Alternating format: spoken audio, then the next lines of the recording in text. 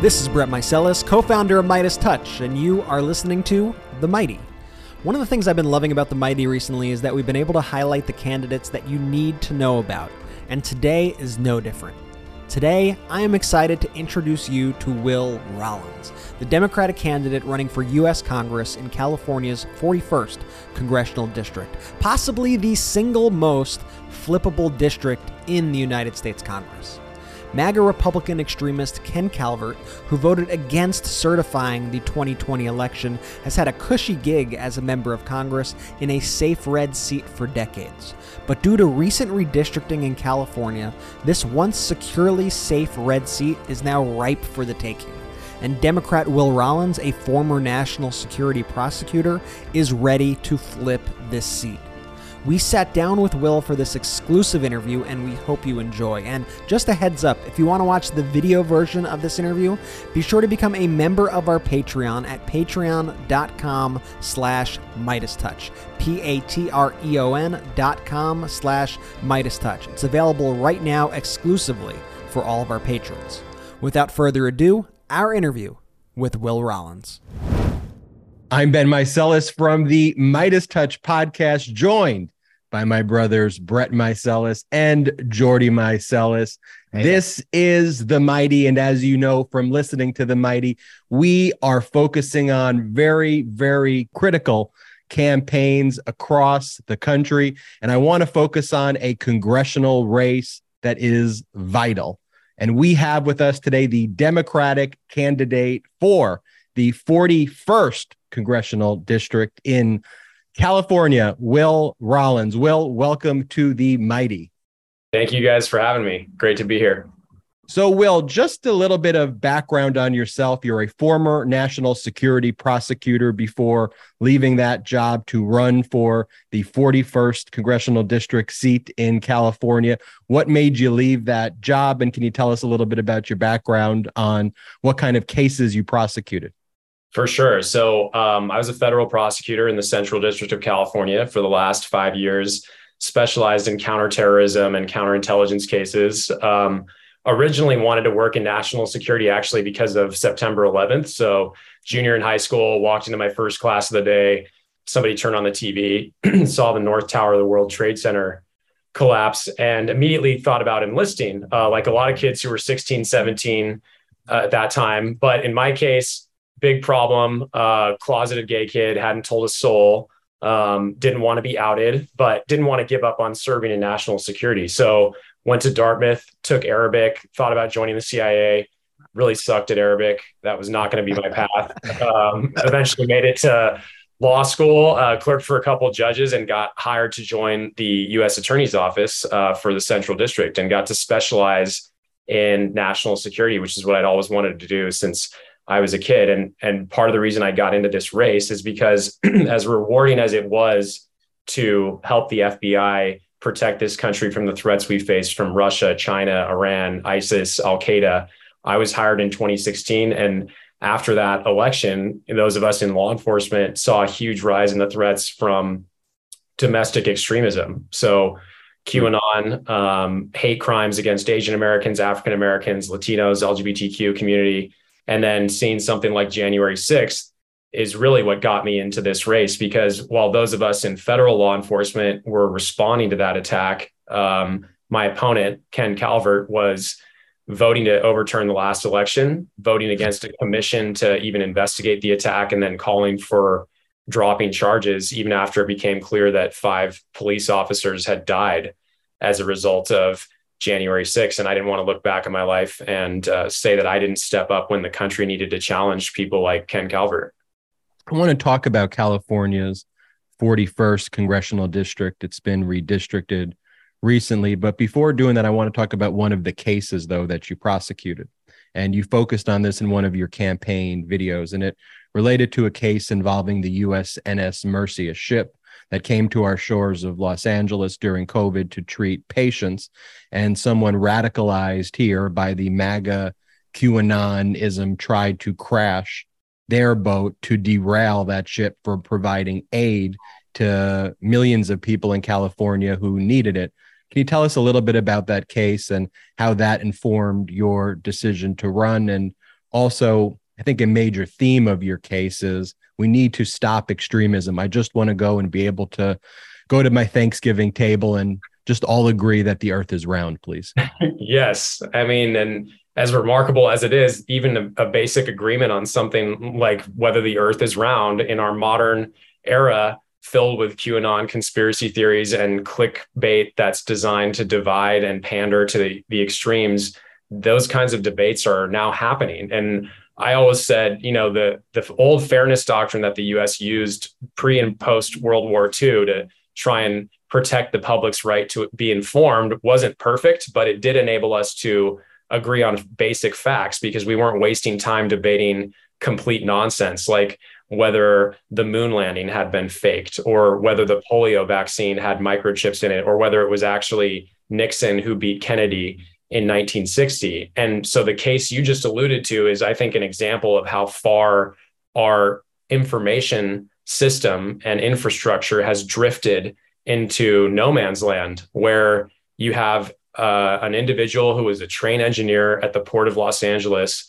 who was following forums and some of the media out there online that was reporting that COVID was part of a government conspiracy and that US Navy hospital ships, which had been dispatched around the country to try and help ICUs that had become overcrowded as a result of COVID, to deal with that capacity. This person, the defendant in that case, believed that those ships had actually been dispatched as part of a government takeover.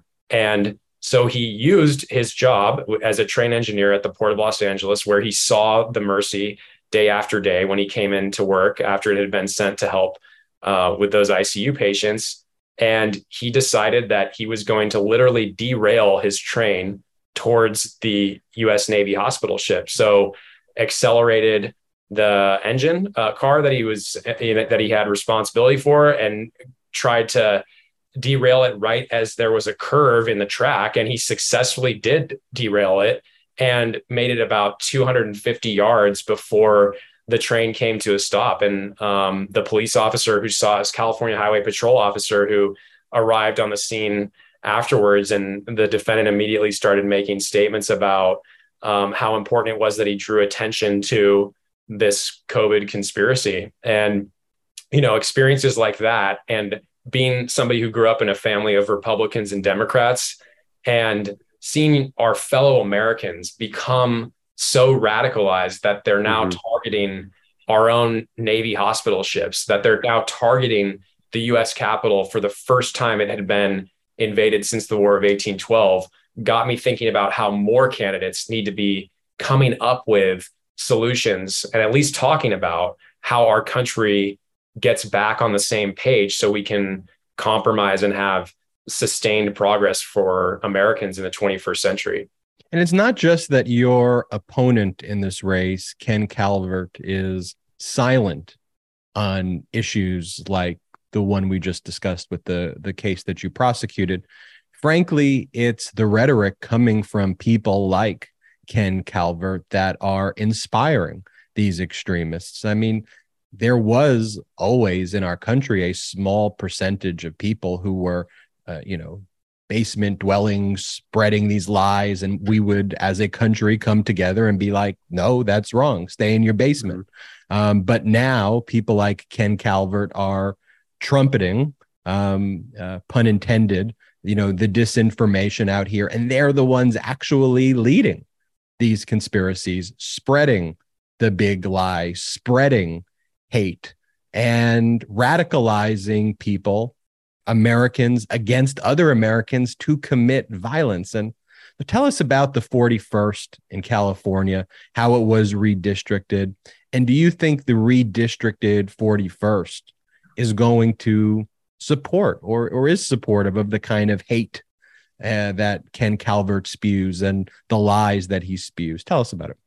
Sure. I mean, the good news is the new district is not supportive of that. And he's in the worst political shape of his entire 30-year career in Congress. And he's going to lose in 33 days because of what happened in redistricting. So this used to be a Trump +7 district. The California Redistricting Commission in January redrew the lines. And what happened in that process is the district, Calvert's old district, lost Murrieta and northern Temecula, which are Trump heavy cities, and it picked up Palm Springs, Rancho Mirage, Palm Desert, La Quinta, all of which voted for Joe Biden in 2020. And it caused a 7-point swing in registration for Democrats. And now we're in a position where Democrats actually outnumber Republicans for the first time in Ken Calvert's career in office. Wow. And Republicans have lost about 1,000 registered voters over the last 8 months. Democrats have gained 2,000. And I think that tells you where the electorate's heading as we get into this final stretch of the campaign. And I just want to emphasize that for the people listening to this, for the people watching this, just how winnable this district is. This district is a real chance for Democrats to flip a seat here. And this district can be, it is absolutely crucial for Democrats to take back the House. If you're focused on any district in the country, make it this one right here. I want to talk about, radicalism in general, the QAnon movement, because as a national security prosecutor, you were obviously very focused on these terror threats. And so when you call these QAnon, these acts of violence from QAnon people, when you refer to it as terrorism, it holds a lot of weight to me.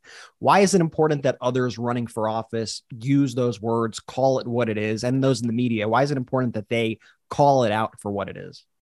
I think because it recognizes the threat for what it is to the United States. And if you look at the acts of terrorism that have happened in the United States since 2001, domestic terrorism is actually responsible for more fatalities than foreign terrorism or foreign inspired terrorism. And that is a shift that was shocking to me when I got into federal law enforcement, and not what I was expecting when I was a junior in high school, seeing 9/11 happen. But the truth is that those of us who love this country and care about keeping it safe have to recognize threats from wherever they come, right? And that means when you take an oath, when you join the Justice Department or you join the military, you swear to protect and defend the Constitution against all enemies, foreign and domestic. And there are both foreign terrorists and there are domestic terrorists, and they pose an equally serious threat to our national security. And the data in these last several years has shown that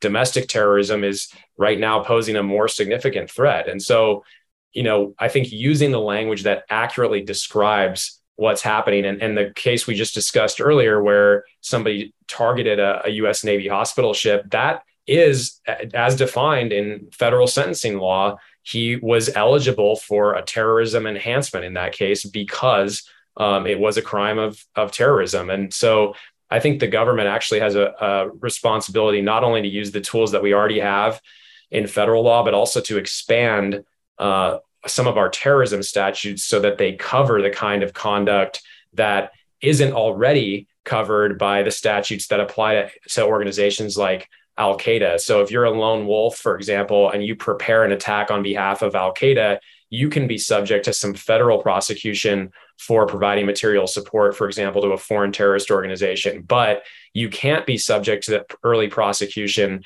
given the way that our current domestic terrorism laws are written. And that's a gap that I think all Americans should care about closing. And in the past, it seemed like, when there were these radical movements, when there were these extremist acts, they would be rightfully condemned by all sides of the aisle. It didn't matter. But now we're seeing these radical movements basically straight up defended by the right wing. And with your expertise in these radical movements, is there a way to de-radicalize people? How do we actually deal with this threat when it seems like one party's power, and not only the power of a party, but the power of these major right-wing media conglomerates almost seem dependent on this extremism?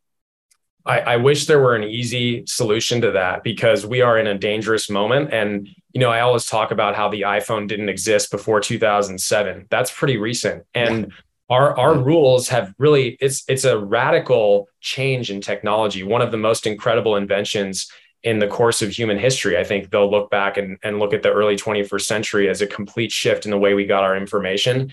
And the public hasn't really caught up to the way that we process information using social media, for example, and also the profit motives and incentives for some of these massive media conglomerates. And so what I talk about is basically a framework that I think can help put the country in a position that we're better suited to tackle this kind of divisive disinformation that's making it impossible for the country to govern itself. So modernizing and revitalizing that fairness doctrine that we were talking about a second ago, so that we're not consuming on cable news all day, every day, Rachel Maddow on one network and Tucker Carlson on another network. There are incentives for the two of them to debate each other, or to have at least some response in a forum, so that there's more penetration across party lines, and you can't see the same level of one-sided radicalization that I think these profit incentives have unfortunately created for these companies. I think the second thing we can do,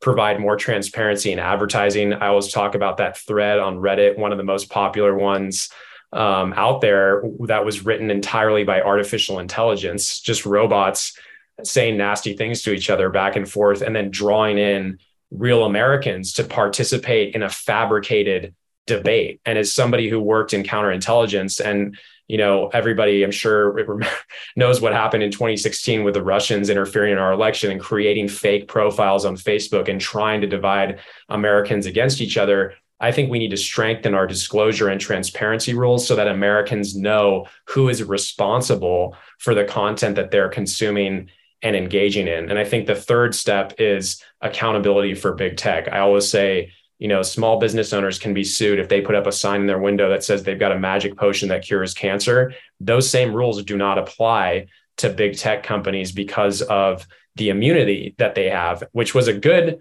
law as originally intended, I think, in the early 2000s to help these companies develop. But now we know their software is responsible for spreading a ton of disinformation from which these companies are profiting and for which they have zero liability. And so I think that absolutely needs to be updated. I think it's common sense ideas like that are making your message resonate across the aisle. I recently saw that you were endorsed by the former Republican leader of the California Assembly, Chad Mays. Why do you think you're seeing so much support from not only Democrats, but from independents and moderate Republicans? I mean, I think people relate to my story in a lot of ways, which is I've got a split family. I've got Republicans in my family and Democrats, and they relate to that story about being at Thanksgiving and not wanting to get drawn into these debates over whether the earth is flat, right? Or who won the last election. And people like Chad Mays and people like Liz Cheney and Adam Kinzinger, I mean, there are a lot of Republicans out there who want their party to recenter itself away from this kind of QAnon-driven conspiracy theory. And I think the other aspect of the bipartisan support is this idea that I think is really such a fundamentally American idea, which is we don't have dictators and kings in the United States. We fought a revolution to overthrow a king. So now when you see a massive segment of one of our major political parties essentially debasing themselves all in service of one person, I think it just frustrates people regardless of party lines because it is un-American. And I'm seeing more and more people across the aisle and independents in my district too, who are really resonating with a campaign that's built on standing up for the rule of law and our Constitution, so we can get back to having constructive center-left, center-right debates about climate change or tax policy or regulation, not these destructive debates that our enemies like Russia and China want us to be having about whether Donald Trump should be the king of the United States. Yeah, that's what we always say. It's like let's argue about tax policy. I'll tell you why I think the tax policy sucks. But if we're not even arguing in the same plane of reality, then we can't even have the conversation, which is what makes it so tough. Let's nail down on some of the issues because I think it's important that our listeners kind of know where you stand. And these could be quick answers. But first one, you get into Congress, would you be a vote to codify Roe v. Wade into law? Yes, absolutely. Same-sex marriage. Would you make same-sex marriage legal in federal law, ensure that same-sex couples have equal rights when it comes to adoption, tax benefits, et cetera? Yes. And sorry for the siren behind me, but yes, absolutely would support that, especially because I've been with my partner for 11 years and we've been so lazy and cheap that we haven't yet gotten married. So I don't want to see that right away before we can do it. So absolutely. Yeah, I mean, and when it comes down to it, that's just an issue about freedom. Also, that's an issue that all Americans should be able to get behind. It's freedom. You were also, I noticed, you were endorsed by the Brady PAC. They're an organization that's goal is to end gun violence and take on the gun industry lobby. What are some of your solutions to the gun violence epidemic that we've been seeing in the country? Yeah, I mean, I think one of the most promising out there that I've actually talked to NRA members about and Republicans about that they get behind, in at least the ordinary ones, the ordinary line voters in the Republican Party, federal red flag law. And that was proposed in the bipartisan bill over the summer. Unfortunately, didn't make it into the final version. But the reason that is so crucial is because you have states where there aren't red flag laws, like Texas, where you got people who threaten to shoot up a school who can walk into a gun store and buy an AR-15 the next day. And so I think that strengthening that kind of a red flag provision so that the FBI or the ATF, federal law enforcement, can help support local law enforcement in a lot of these states where we've seen horrific threats made, or people who have had run-ins with law enforcement in the past, which included the Texas shooter, also included the Buffalo shooter. Having a federal backstop to that so that law enforcement can go out there and take guns away or get a no sale order for people who pose a threat to our communities. I think there's a lot of room actually for some bipartisan compromise on that in the next Congress. And I think, of course, strengthening background checks still needs to happen. We've got to try and cap those magazines so that people have to reload. That's how 40, 50 people don't end up dead when people have to reload. I mean, those are really common sense rules that 90% of the American public supports. And I think really just like all of those issues you just mentioned, my opponent the contrast really could not be clearer. I'm running against a guy who gets more money from the NRA than almost any other member of Congress in California, who's voted against essentially every piece of gun safety legislation to ever move through Congress.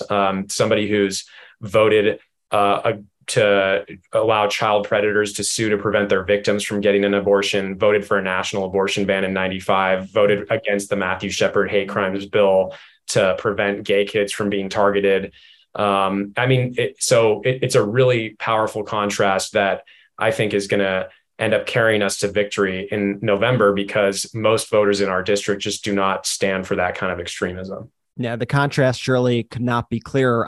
On a much, much, much lighter note, your bio says former national security prosecutor, SoCal born and raised, running for Congress to kick out extremist Ken Calvert, save our democracy, string cheese fan. What are we talking about with the string cheese here? Are we talking Polio, Sargento, store brand? What's going on with the string cheese? Well, it honestly depends on the monthly budget, because as you know, the price of string cheese can vary greatly, and we can't always afford the top shelf string cheese. And I often get into a lot of fights with my 5-year-old nephew and 3-year-old niece over who gets the last of the string cheese, especially at my mom's house when we're visiting family. So, I usually, I think of myself as magnanimous enough to let the kids get the first pass at the string cheese, but I am definitely eating too much dairy. So you're talking to 3 string cheese lovers here. So. Do you peel the cheese back, or do you just? That's what I was going to ask too. Do you just bite into it, or do you do a peel? What's the way? What's the protocol there? I peel because I want it to last longer. But there have been times if you've been at a bar, and you're coming home at 11, and I have been known to occasionally totally respectable in those instances. I'm sure you didn't know that this is where this interview is going. You had no idea that. While we're keeping it light over here, I was doing some more research into your background. Is it true that you worked for Arnold Schwarzenegger? Yes, that was my first job out of college. Even though I've been a lifelong Democrat, I thought about I was going to go work at a consulting firm in New York, and got a call very soon before graduating that there was an opening in his administration to work for his chief of staff, and jumped at it because it just seemed like it would be a fun job, and it was a very fun job. How do you say no to Arnold Schwarzenegger?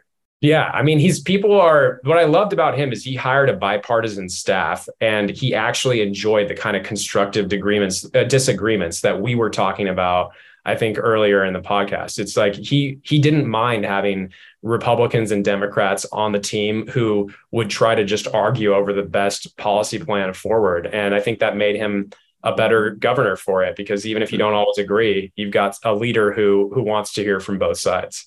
It's not that long ago, but it feels like it was a completely different Republican Party. Well, now going back to this current Republican Party and, well, your opponent, I don't think we really dove into this enough. Your opponent is staunchly anti-LGBTQ. Is that correct? Oh, yeah. And I mean, it goes back to his first campaign in the 90s where he ran against who now Congressman Mark Takano. And he thought as a political strategy would be a good idea to out Mark Takano before Takano was out to his family. And so sent homophobic mailers across the district, and then his career from there has been about pandering to far right radicals who don't believe in equality. And so whether it was, that vote in 2009 on the Matthew Shepard hate crimes bill, whether it was voting against same-sex marriage, which he has done in the 90s, he's joined lawsuits to crack down on gay rights. I mean, to me, the most astonishing thing is that 16 months ago, this guy voted to allow landlords to kick people out of their homes for being gay and to allow employers to fire people for being gay. So it's not somebody who has had any credible change in his mentality, even though he's now finding himself in a district where most of the voters completely loathe that kind of an extreme right-wing position on gay rights. That is absolutely despicable, and I can't wait for you to give him the boot here in about 30 days or whatnot. So the last thing I have for you, what are some issues that the media might often overlook, being in California's 41st, that you want to shed some light on if, you have the time now to talk to what your constituents, really are invested in for this upcoming election? Yeah, I mean, so the Salton Sea actually is something that I think the national and sort of more California-centric press hasn't really spent enough time talking about. And even though the Salton Sea isn't in my congressional district, it relates to a lot of different aspects about climate and the economy in California 41 because it's close. And the Salton Sea, for people who don't know what's happening there, it's, unfortunately, the water level has been declining with historic droughts in California, and it's creating a lot of dust that's causing immediate health concerns for low-income Latino neighborhoods near the Salton Sea. And it's also having the potential to create dust clouds that can cause health issues for the entire Coachella Valley. And unfortunately, there just hasn't been enough federal investment in fixing that problem. And the reason that I'm optimistic now is I think with 3 members of Congress from the Democratic Party in Riverside County, which will happen when I win on November 8th, I think we can do a lot of lobbying to get those environmental impacts remedied. And also it happens to be one of the largest lithium ion deposits on Earth. And so enormous potential to power a clean tech economy in the 21st century to create high-paying manufacturing jobs in the Coachella Valley and to really just help America export and lead in the climate economy in this century. And so excited to be a part of the team that works on that. Will Rollins, thank you so much for joining us on this podcast. Hey, people want to support the campaign. Where can they go? WillRollinsForCongress.com. WillRollinsForCongress.com. Will Rollins running the Democratic candidate for California's 41st congressional district. Thank you so much. Thank you guys for having me. Thank you, Will, and thank you for listening to this episode of The Mighty. If you can, be sure to check out WillRollinsForCongress.com and support Will's campaign. With just a few weeks till midterms, we need all hands on deck to protect our democracy. As a reminder, you can support our independent media network and get exclusive bonus content, such as the video version of this interview, by joining us on Patreon at patreon.com/MidasTouch. That's patreon.com/MidasTouch. Thanks for listening, and shout out to the Midas Mighty.